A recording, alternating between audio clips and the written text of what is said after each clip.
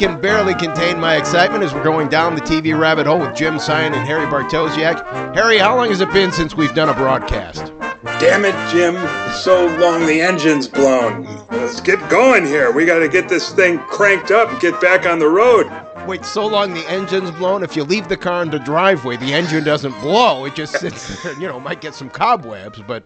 What I have here for you today is something that everybody loves, and that's a top 10 list. Would you agree that everybody loves a top 10 list?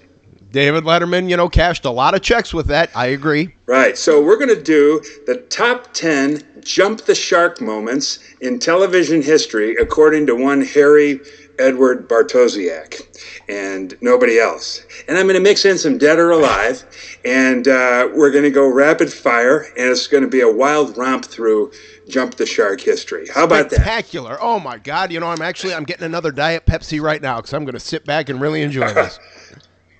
This program is brought to you by Diet Pepsi. It tastes better than Diet Coke, and that's proven. 2 out of 2 broadcasters agree. Okay. Let's start with number 10. Now, first of all, let me give a brief caveat. I want to say that this is a topic that is going to, a lot of people have impassioned opinions about it. There could probably be a list of 100 jump the shark moments, and there's probably disagreement on what jump the shark means.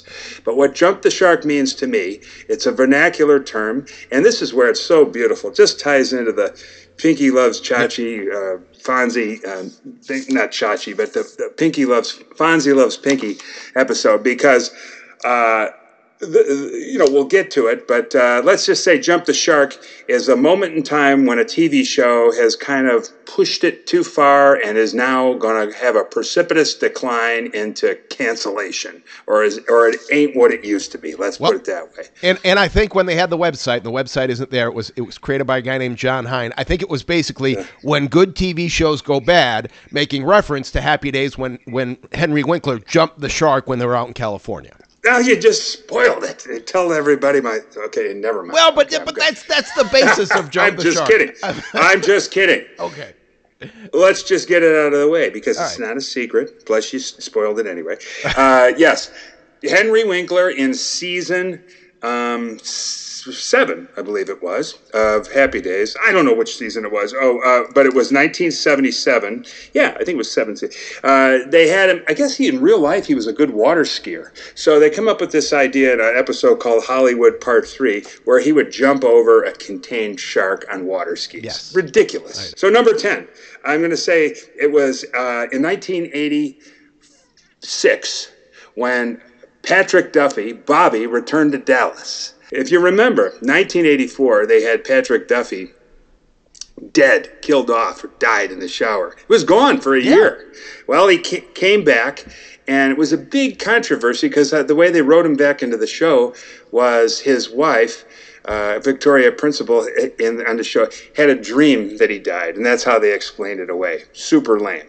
So it was a big thing, like in People magazine or whatever. So I wasn't the hugest Dallas fan, but I do remember at the time that things were never quite the same after that. This was already well after Who Shot JR and everything. So the show did go on and even had reincarnations and reboot, but that was considered a time when I was like, are you kidding me? Okay, it was all a dream, lame.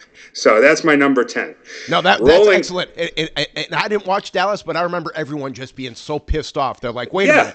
I watched an entire season that meant nothing. So I just basically, no, right. You're exactly right. Good one. Okay, keep going.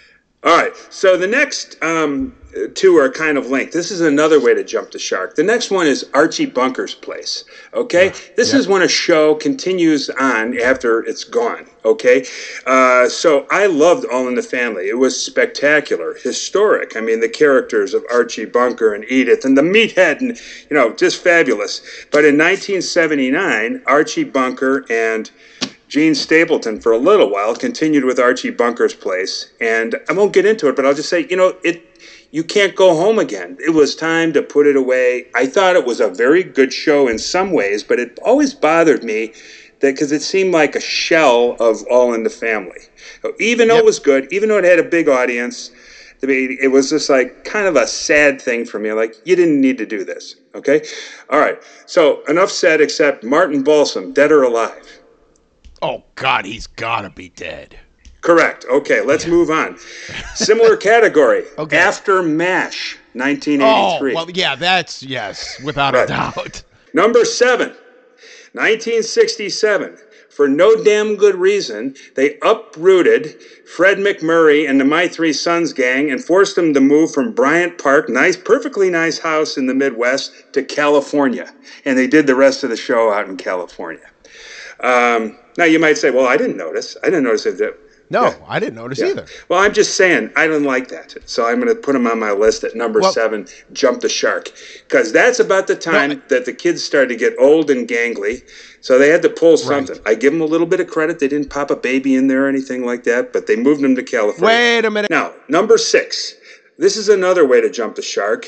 And I'm going to hesitate here, but it's just as a fact. One way to jump the shark is to up and die on the show. And that's what happened with 8 Simple Rules for Raising My Teenage Daughter. John Ritter passed away, literally, while filming an episode. It was horrible, very tragic.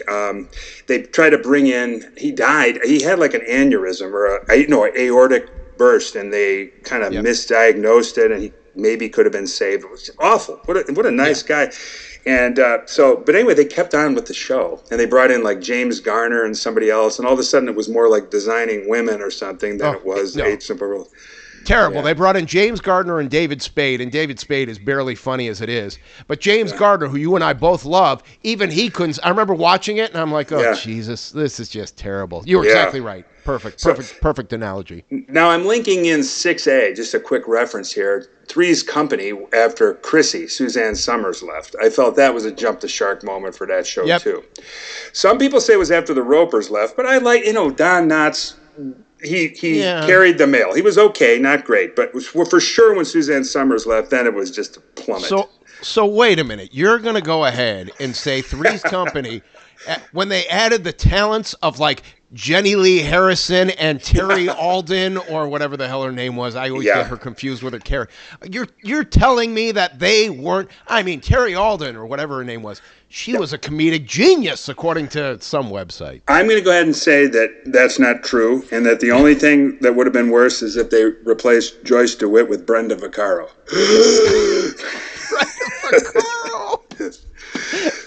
But anyway, Joyce DeWitt. Okay, poor Joyce. Anyway, she was okay. Next. Now we're going to get better, okay? That was like, we're just warming up. No, Number 5. Those were all home runs, so keep going. Okay. Number 5 on my list. 1966, and I think you'll agree with this one. Might even say it should be ranked higher. One Jack Burns as Warren Ferguson replaces Barney Fife on the Andy Griffith Show. That could be a number 1 for a lot of people, but yes. Yeah. Well, he was only on for 11 episodes, even at the time, not popular. And so Jack Burns, dead or alive? I think he just died. Correct. You're on top of this stuff. We're reading the paper. Okay. Yeah. Next, related, number 4. This is breaking the rule. It's a different show, but again, it was pushing it too far, similar to Archie Bunker's Place, Mayberry RFD. Oh, yeah. In Ill-Advised, it had an abandoned amusement park feel to it. Sorry, folks, park's closed. The moose out front should have told you. Yes, we're here to see Mr. Roy Wally. What is your name, sir? Clark W. Griswold. Like, you're taking an all-time classic show, and just because we still have rental dibs on the Mayberry set on the back 40 of Desilu Studios doesn't mean we should do the same show without all the characters except for Aunt B, basically. So no, and I think Goober was in it too. Wasn't George Lindsay in it? Yeah, right. You're right. Wait a minute. Wasn't Howard Sprague in it too? Yeah, okay. So none of the main characters. You've got those comedy heavyweights of George Lindsay and Jack Dodson and Ken Berry. Yeah, but what about How Floyd? He wasn't Howard in McNear? That. Yeah. Well, no, he was already dead at that point, wasn't he? He was. Before that. Yeah. They had Emmett. So. Emmett was in there. Oh God, I forgot Emmett. Oh Jesus Christ. Anyway, although I do like that actor because he was an old vaudeville guy. What was his name? We should know that. And I'll put it in the corrections. I have no idea. But no, you're exactly right. And that was just a cash grab because Andy wanted to leave. Maybe, and they said, "Well, Jesus, it's still a top 10 hit. All right, let's bring in Ken Berry and do Mayberry RFD." And it was still, I think it was still a top 10 hit until it got canceled in the Rural Purge. I know it was, but I didn't. Don't you feel, even though we're huge Andy Griffith fans, that it just has some kind of sadness to it? You're exactly right. I can't disagree with anything you're saying here. I mean, you really are. Again, everyone's a home run. All right. Well, let's see if I can continue the streak, because now we're getting into Hall of Fame category here. Okay. Right. Number 3 is not a show, but a show killer. At least that's his reputation. Can you guess the name of the actor that I'm going to say is notorious, that has been associated with killing 3, 4, maybe even 5 shows in his Hollywood career, which is not necessarily true that he'd killed them, but he's considered, when you put this guy on the show, right, you're at death's door. No, I think you're 100% true. Great head of hair, handsome guy, Ted McGinley. Ted McGinley, the show killer. Now, here's the thing. He started off on Happy Days, and he was on there 4 years. He was Chuck. No, Chuck was the brother. He was a cousin, Mrs. C's cousin. So, I mean, not cousin, but nephew or whatever. But he was on there, and then he went to, he was on The Love Boat at the end, and the tail end. Yes, he played the photographer for the last couple seasons. Okay, yep. Keep going. And then he was on Dynasty, which I never watched that. I don't know what the hell that is. Oh, God. I didn't know that, but God, this is great. And then he was on Married with Children. And then actually the show got more popular when he was on there. But for whatever reason, Ted, and of course I loved him in Revenge of the Nerds, the movie. He was great as kind of the jackass football player, foil to the nerds. But Ted McGinley, super nice guy. And in real life, we've talked about this on the show before too. Went to USC, was like captain of the water polo team. Really, like, not just the hair, but this guy had it all on a silver platter. Laughing all the way to the bank. Kept getting these roles. Yep. And the thing I liked the most is I read that he laughs at himself too. He laughs along with all of us. He's like, yeah. He's not like super stuck up or serious. He's what do they call it? Like self-aware about it. So he's and I give him so much credit. Well, first of all, good-looking guy like that. He probably had as many broads as he wanted, a lot of girlfriends, all this stuff. The checks keep rolling in. He's on another hit show, Dynasty, Married with Children, Happy Days. For God's sake, those shows are still on the air today. So good for him.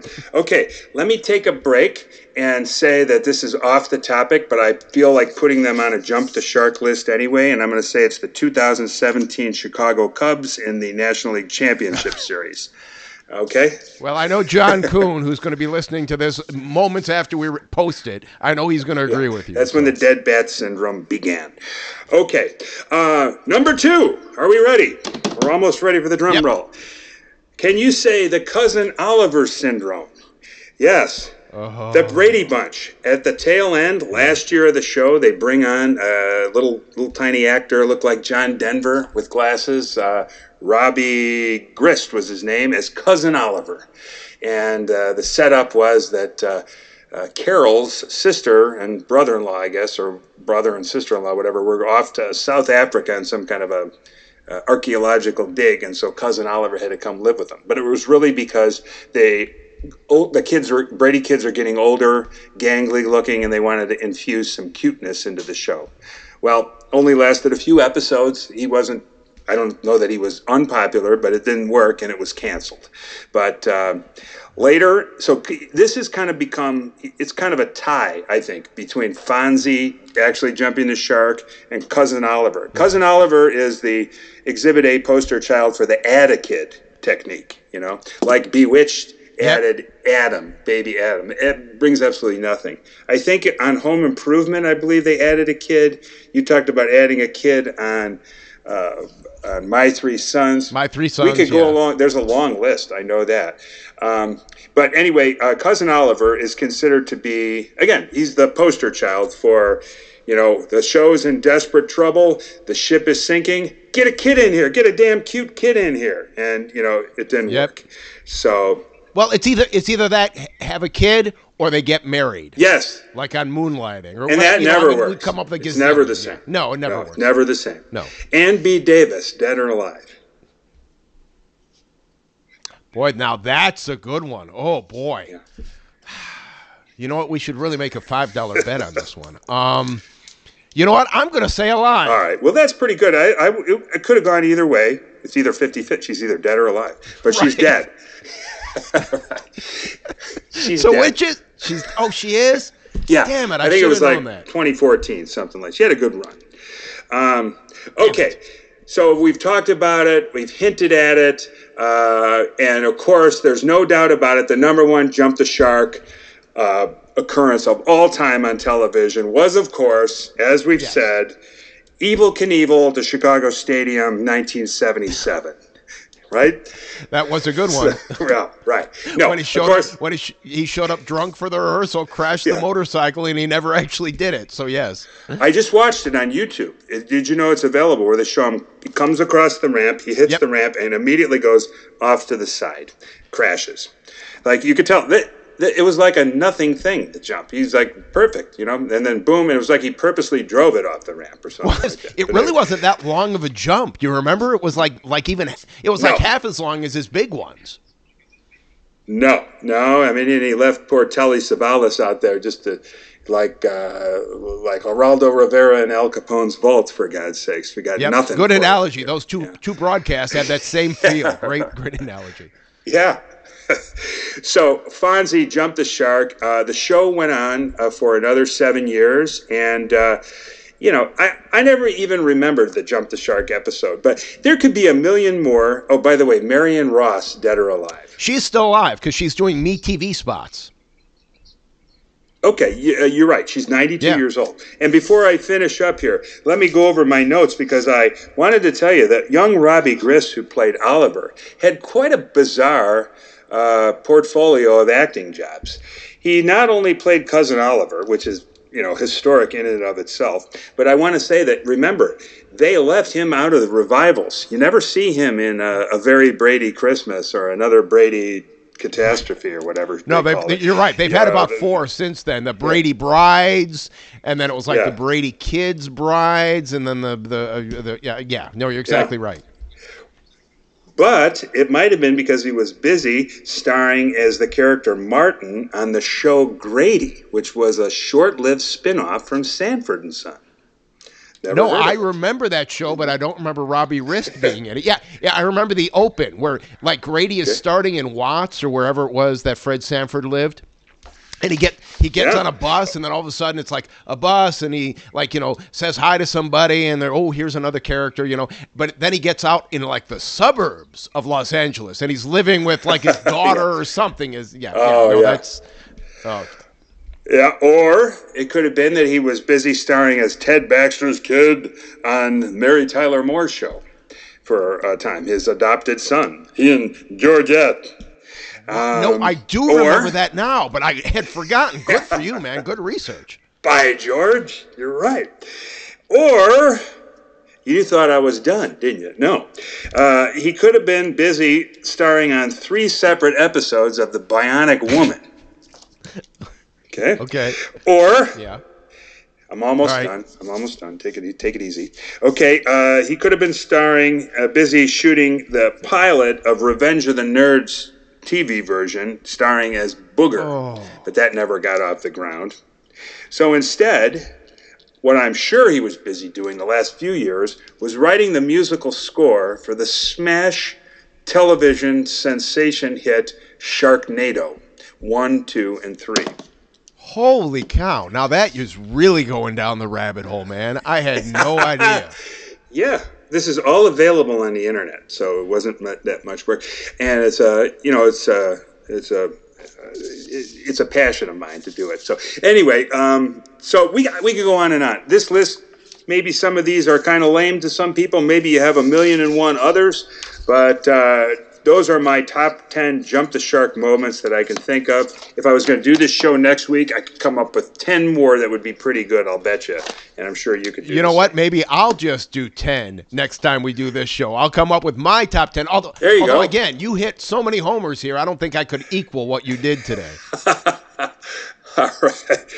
Well, I tell you, there's a few honorable mentions, but I'm not going to get into those because maybe we will do another. You got to leave a little meat on the bone for me, for God's sake, for the next one. I will. But let me give you a couple of trivia questions here. All right. Sock it to me. When Patrick Duffy left Dallas for that one season, that dream season, what show did he start? Man from Atlantis. Damn right. Very good. One season, and then he was gone.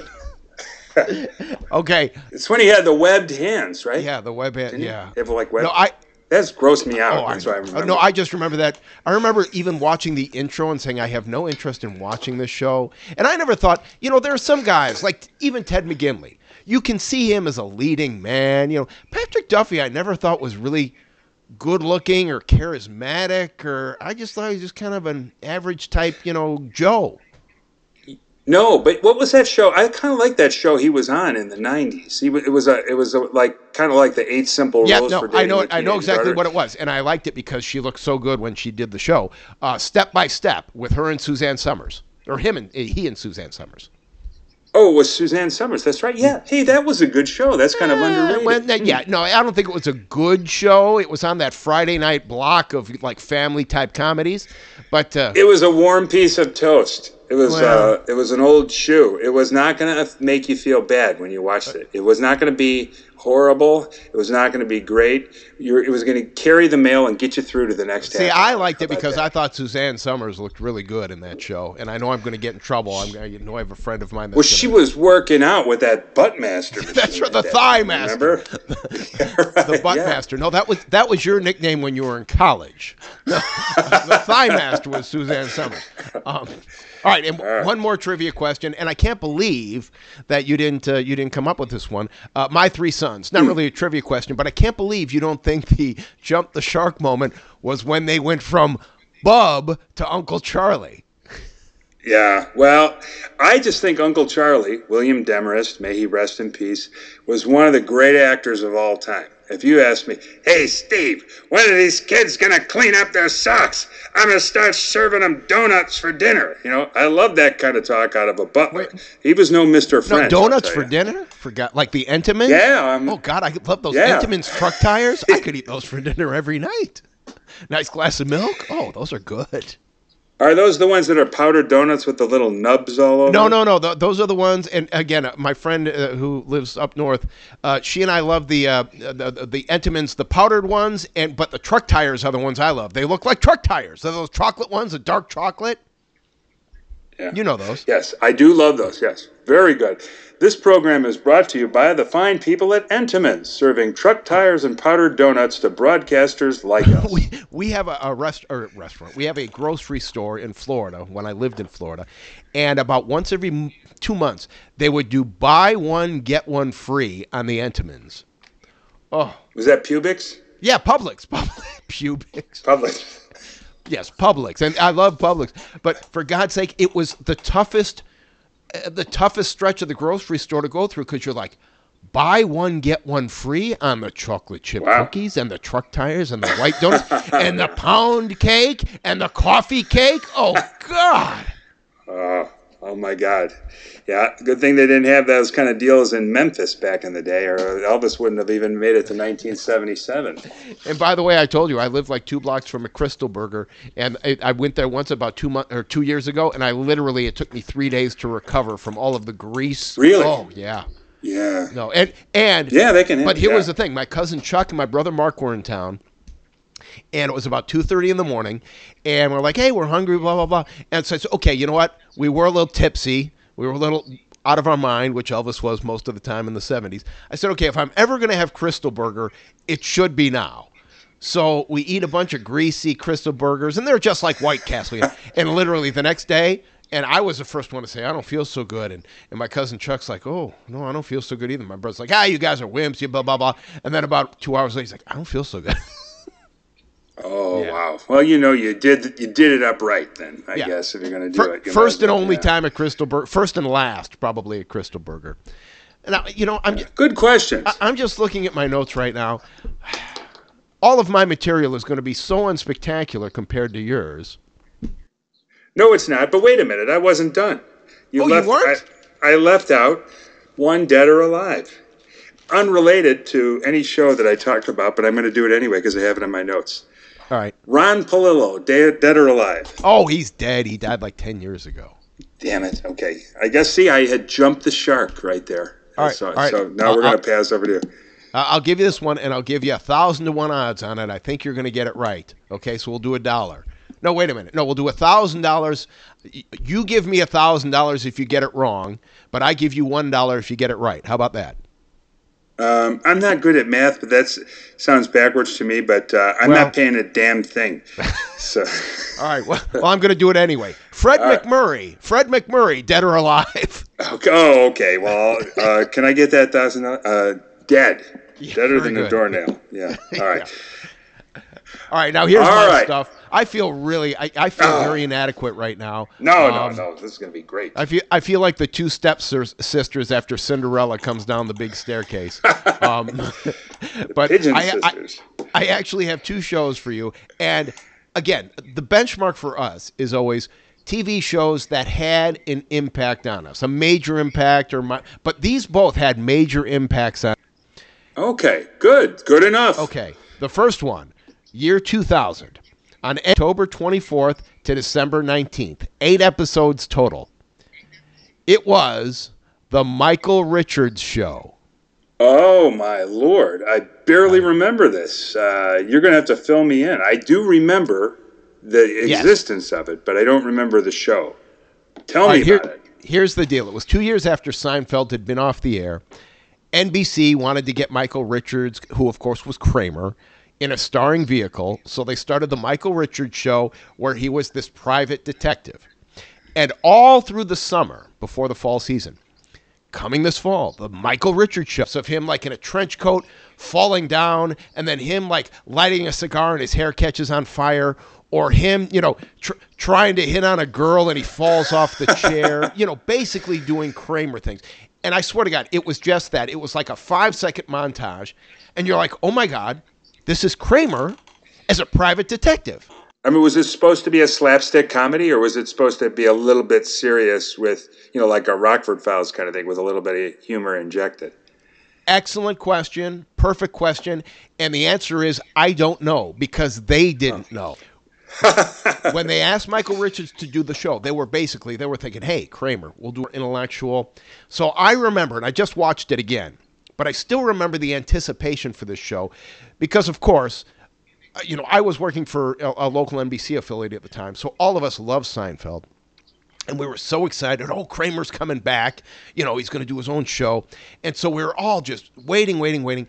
And literally within the first minute and a half, and you remember how Cheers would always set everything up with one joke that was kind of almost.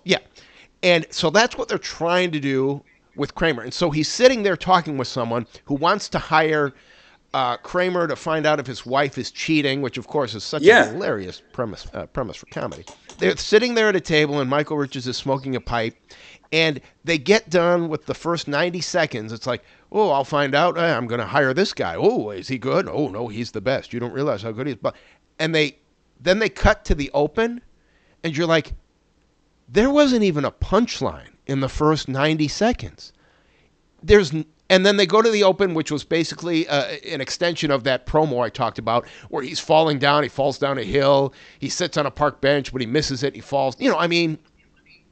Oh, my God. Now, I could have written that show. No, yes, you could have. Now, are you just remembering this, or did you go back and watch it? Can you find it somewhere? No, you can find it. But I remember it vividly because so many of my friends and I think my buddy Flip might have come over to the house so we could watch it together. And I know my buddy Jerome Gill back in Florida, who also I think was working for an NBC affiliate at the time. We were so excited, blah, blah, blah. And literally within 5 minutes, and I'm going to give him 5 minutes as opposed to the first 90 seconds, because the other guys in the show were, I'll say their names and you tell me whether you like them or not. William Devane. Yeah. No, he's okay. I think he plays Kennedy a lot. He did. Anyway. Yeah, no, he actually, I think he won an Emmy for playing Kennedy on one of those shows. Tim Meadows, who I just don't think I don't know how the hell that guy gets work. I've never seen him do anything funny. But then they had the great Bill Cobbs, the African-American character actor.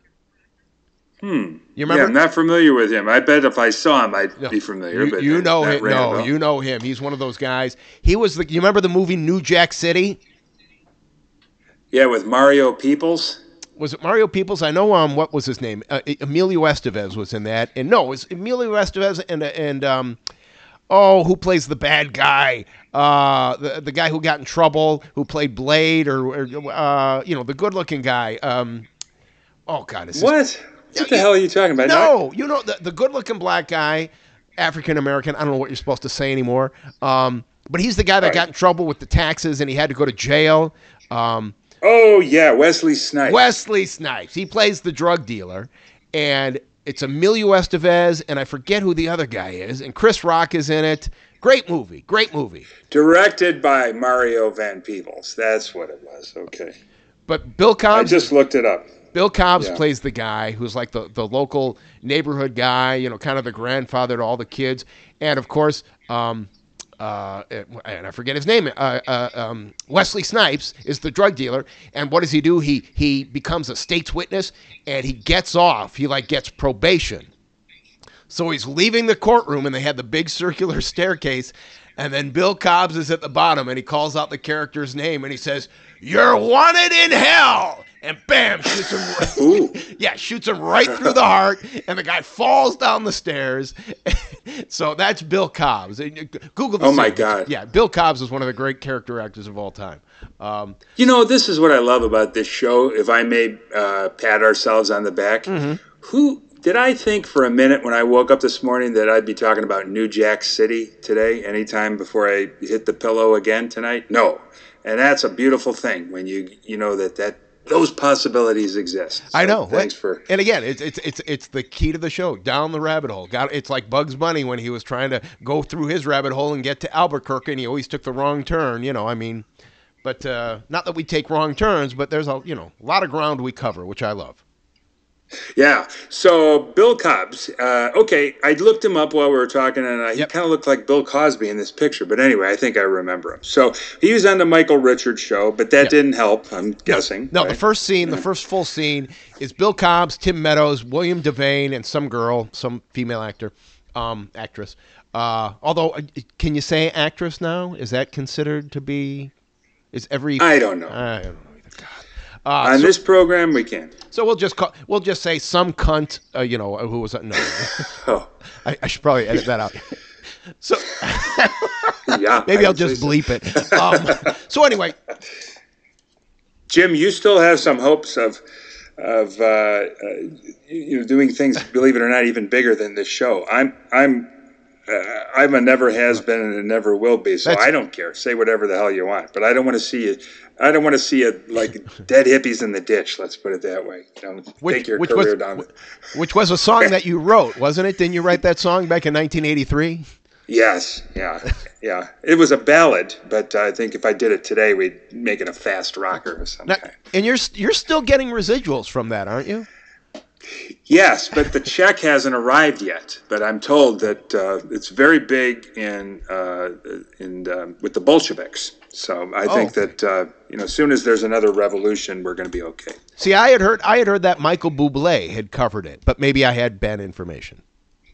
He might have stolen it from me, so this might be lawsuit fodder. But we'll get it. Wow, now we're really you're going to have to cut all this out because that's all right. That's all right.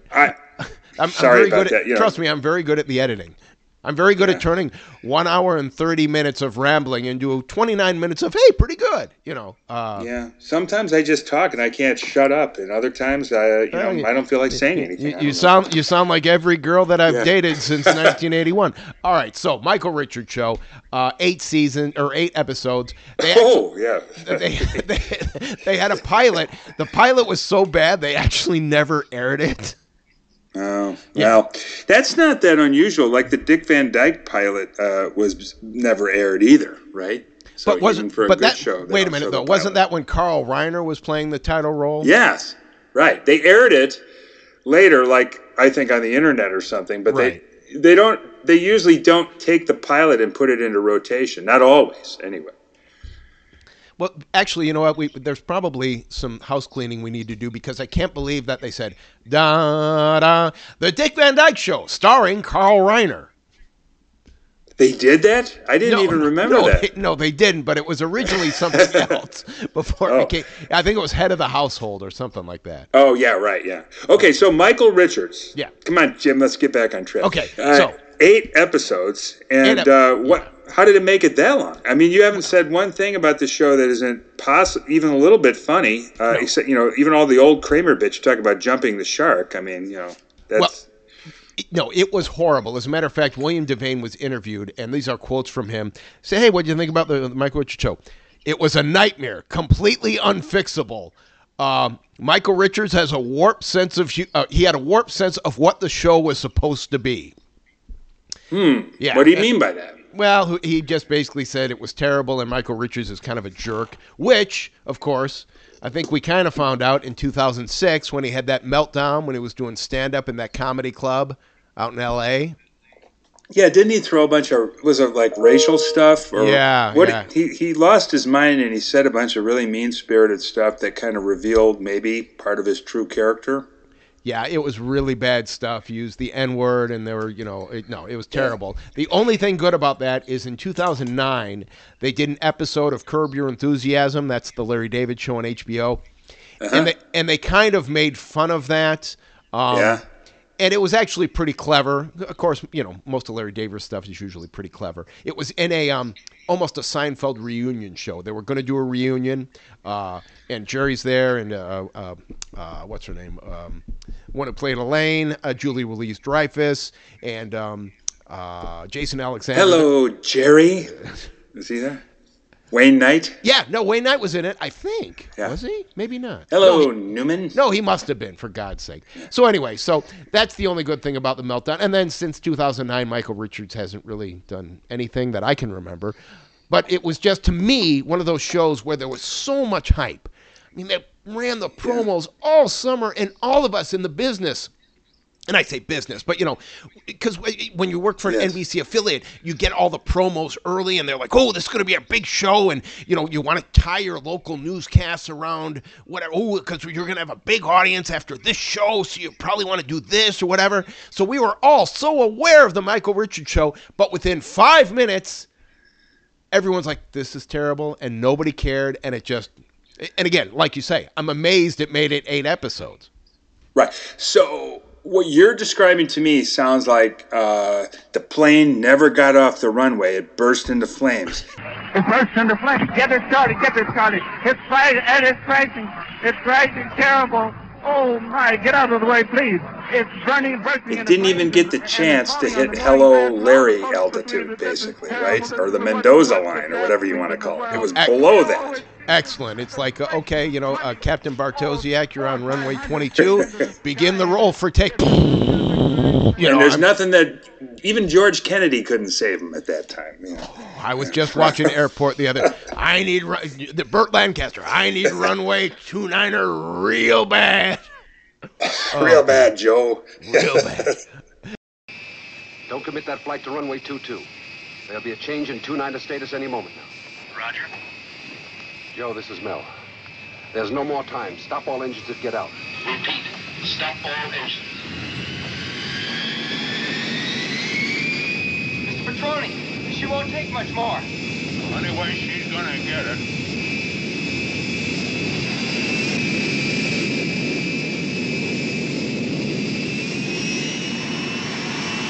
Joe, the plows are moving. Shut down and hold on. Joe Patroni, do you read me? Acknowledge. Joe, shut down! Mr. Patroni, don't you hear? We have to shut down. I can't hear a thing. There's so much noise. Hold on. We're going for broke.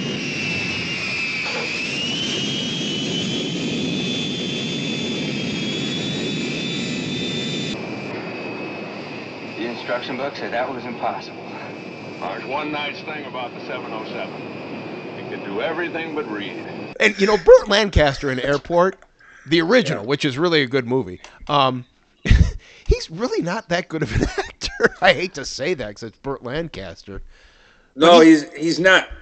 You know how we couple people together like Jack Carter and Norm Crosby? Right. I always coupled together Burt Lancaster and Robert Mitchum, same kind of roles.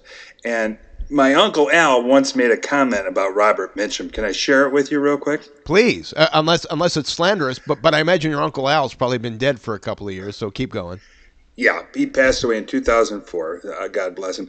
So Uncle Al, we're watching TV over at the house in Cicero, Illinois. And Robert Mitchum comes on the screen. He says, Robert Mitchum, he thinks his shit don't stink. Oh, I always remember that, yeah. No, so and he came across that way. I remember him being interviewed on Letterman, and I think your uncle is exactly right. That's exactly how he came off. So I thought, yeah, I didn't think anything negative against him. I thought, well, how does a guy like Robert Mitchum make an impression like that on Uncle Al where he says his shit don't stink? I mean, it was like Robert Goulet came on the TV or something like that. You know, I just saw an episode, and I tried to grab the camera, but I was too slow. I just saw an episode of Police Story, and it starred David Grohl and Robert Goulet. Classic. It's like early 1970s, and this before Goulet got the Clark Gable mustache. So he literally looks just like Elvis. Big sideburns, tan, big hair. Yeah. Oh God, I wanted to take that picture. Copy of me. Cheap imitation. Shoot the TV out. Yeah, it's a good. Obviously Elvis was not a regular watcher of Police Story, otherwise he would have lost another TV. All right, one more mediocre show. No, not mediocre, but short-lived show. And I wonder if I should do a Name That Tune. But it's going to be so obscure, you're probably not going to get it. Oh, I'm feeling it tonight, right. man. Okay. Give me a chance. I'm going to give you a hint. I'm going to say 1969, and I'm going to say it was a Saturday morning animated show. So I'm really giving you a big hint here. All right? All right. Okay, hold on. I got the tuba here, okay, and again, I really haven't practiced this, but here we go. And here we go. I don't think we'll get sued from this one, so here we go. All right.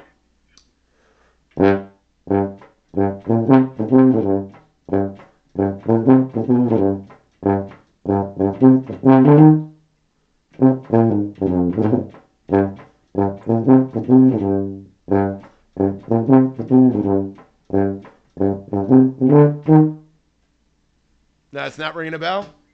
I'm just going to wild ass guess. New Zoo Review. Sherman and Peabody. No. No.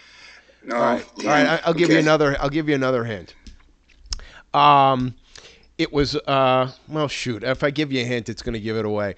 Let's just say this. It was a show. Tennessee Tuxedo. No, that's a good one. But the music I was playing was the music bed that was generally behind the sequence. I mean, it'd be like an 8-minute cartoon, and they'd be doing their thing, and there was always that kind of playing in the background. And then, Magoo, you've done it again. That's a good one. No, I wish it was Magoo. No. I'm talking Roadhog. God, your Jim Backus is wonderful. And I was going to do Canfields for everyone. All right, let me do a mediocre impression, and if it's really bad, I'll just edit it out. All right. But there were two characters in this, and it was one of those things where they're always, going back and forth, kind of like the Roadrunner and Wile E. Coyote and Tom and Jerry and all that. So one of the characters, and I don't know what it would be. It would be the antagonist, not the protagonist, I guess. He would say, "Whoa, I got to get that end. I got to eat that end. What am I going to do? I got to eat that end. Well, he's going in the house. I got to go this way." And then the other character, who obviously was the ant, would be like, "Now listen, Pally, you're not going to get to me. Daddy-o, you stay in there, and I'm over here, because you're a square." That's the worst Dean Martin impersonation of all time. Jackie Mason and Dean Martin, I thought, were the two actors that actually voiced the cartoon. Was this Alley Cats? No, not Alley. This was Hair Bear Bunch? This was a cartoon called The Ant and the Aardvark. Oh my God! I wouldn't have got that in a million freaking years. I never heard of that. It was part of the Pink Panther comedy hour or whatever. Pink Panther would be one cartoon. Oh, okay, yeah. Oh my God. Okay, you were way back in the trenches of my cerebellum here, or whatever the memory part of the brain is. 69, 1969. You were 4. The Pink Panther thing just lit a little fuse there. I remember very vaguely some kind of, a short. These were shorts, right? Not a whole half-hour show. Oh, right? no, yeah. Like an 8-minute short, then they'd go to commercial, then there'd be a Pink Panther. And then I think they actually had an Inspector Clouseau character, too. So that would be like a half-hour show. 3 of those, and that's it. But it was voiced by a guy who was on the Copycats. Remember John Byner, the comedian, the impressionist? Of course. Yeah. But see, I remember seeing the show, and I loved it because of the music bed. And also, I'm like, oh, these, characters, they're funny, blah, blah, blah. But then as you get a little bit older, and I didn't realize it until I was well into my 20s, John Byner is basically just doing a Jackie Mason impersonation for the Aardvark and a Dean Martin impersonation for the Ant.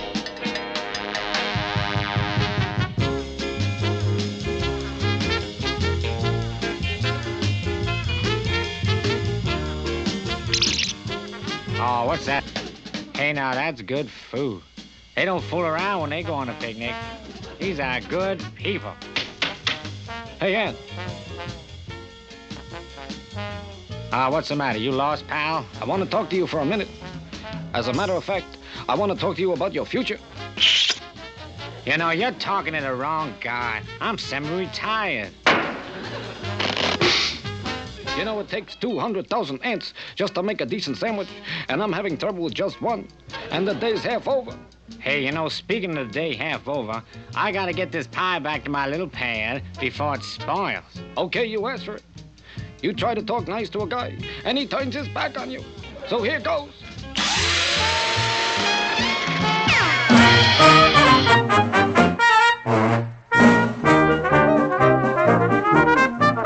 Okay, this is Jim, and I apologize for the abrupt ending of this podcast. I've been having some computer issues here over the last couple of weeks, and I actually lost the last 3 minutes of the podcast that Harry and I recorded originally. And in the last 3 minutes, we talked about the music from The Ant and the Aardvark, which you just heard. All done by Tommy Tedesco and all the guys in the Wrecking Crew, all of those West Coast guys in the late 60s. They were just playing jazz behind The Ant and the Aardvark, and that's the reason I remember that show so well some 50 years later. Corrections-wise, Emmett from the Andy Griffith Show of Emmett's Fix-It Shop with the sign behind him, "We do not loan tools." Remember that? That was Paul Hartman. Good character actor, a really good dancer, and I guess he goes back to vaudeville from what I remember. Priscilla Barnes was the actress who played Terry Alden on Three's Company. And the original show, the original pilot for the Dick Van Dyke Show was actually called Head of the Family. And I might have got that right in the podcast. That's the one that Carl Reiner starred in instead of Dick Van Dyke. All right, that is down the TV rabbit hole. I'm going to go eat like 6 or 7 Entenmann's truck tires right now. God, that sounds so good. Thank you for listening. We'll see you next time. So long.